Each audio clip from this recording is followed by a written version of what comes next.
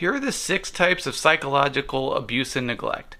I'm a child therapist, and I want to provide all the information and tools that I have to help protect the kids in our community. This comes from the practice guidelines for psychological maltreatment in children and adolescents, and I provided a nice little APA citation for y'all in case you want to check it out.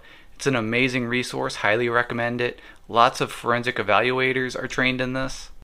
This is their definition of psychological maltreatment, but essentially it's a repeated pattern or extreme behaviors that threaten a child's psychological needs like self-esteem, respect, safety, social and emotional support, cognitive stimulation. So the first type of psychological abuse is called spurning, which is hostile verbal or nonverbal caregiver acts that reject or degrade the child.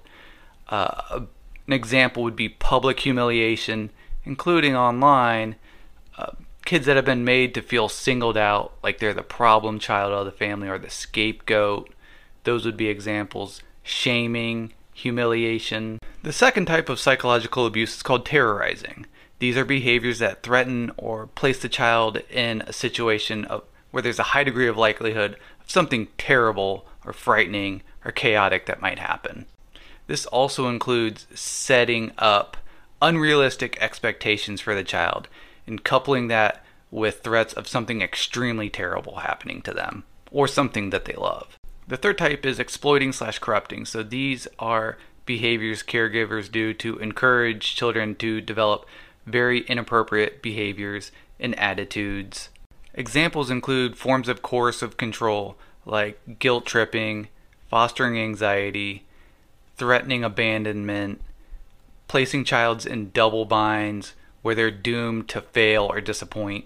4 is emotional unresponsiveness. So this would be emotional neglect. They ignore their child's emotions. They don't express emotions. Examples would be never saying I love you, no hugs, no affection, or they're only emotionally responsive when the child is sick or very injured.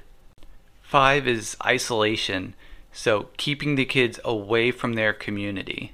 And with the pandemic and everything, kind of changed things, but the key word is unreasonable. So unreasonable to community standards or professional standards. And number 6 is the mental health, medical, and educational neglect. So they're not consistently attending to all of their needs. Well, that's all I could squeeze in there. If you made it through all 3 minutes, you're a trooper. I hope this helps. Thank you.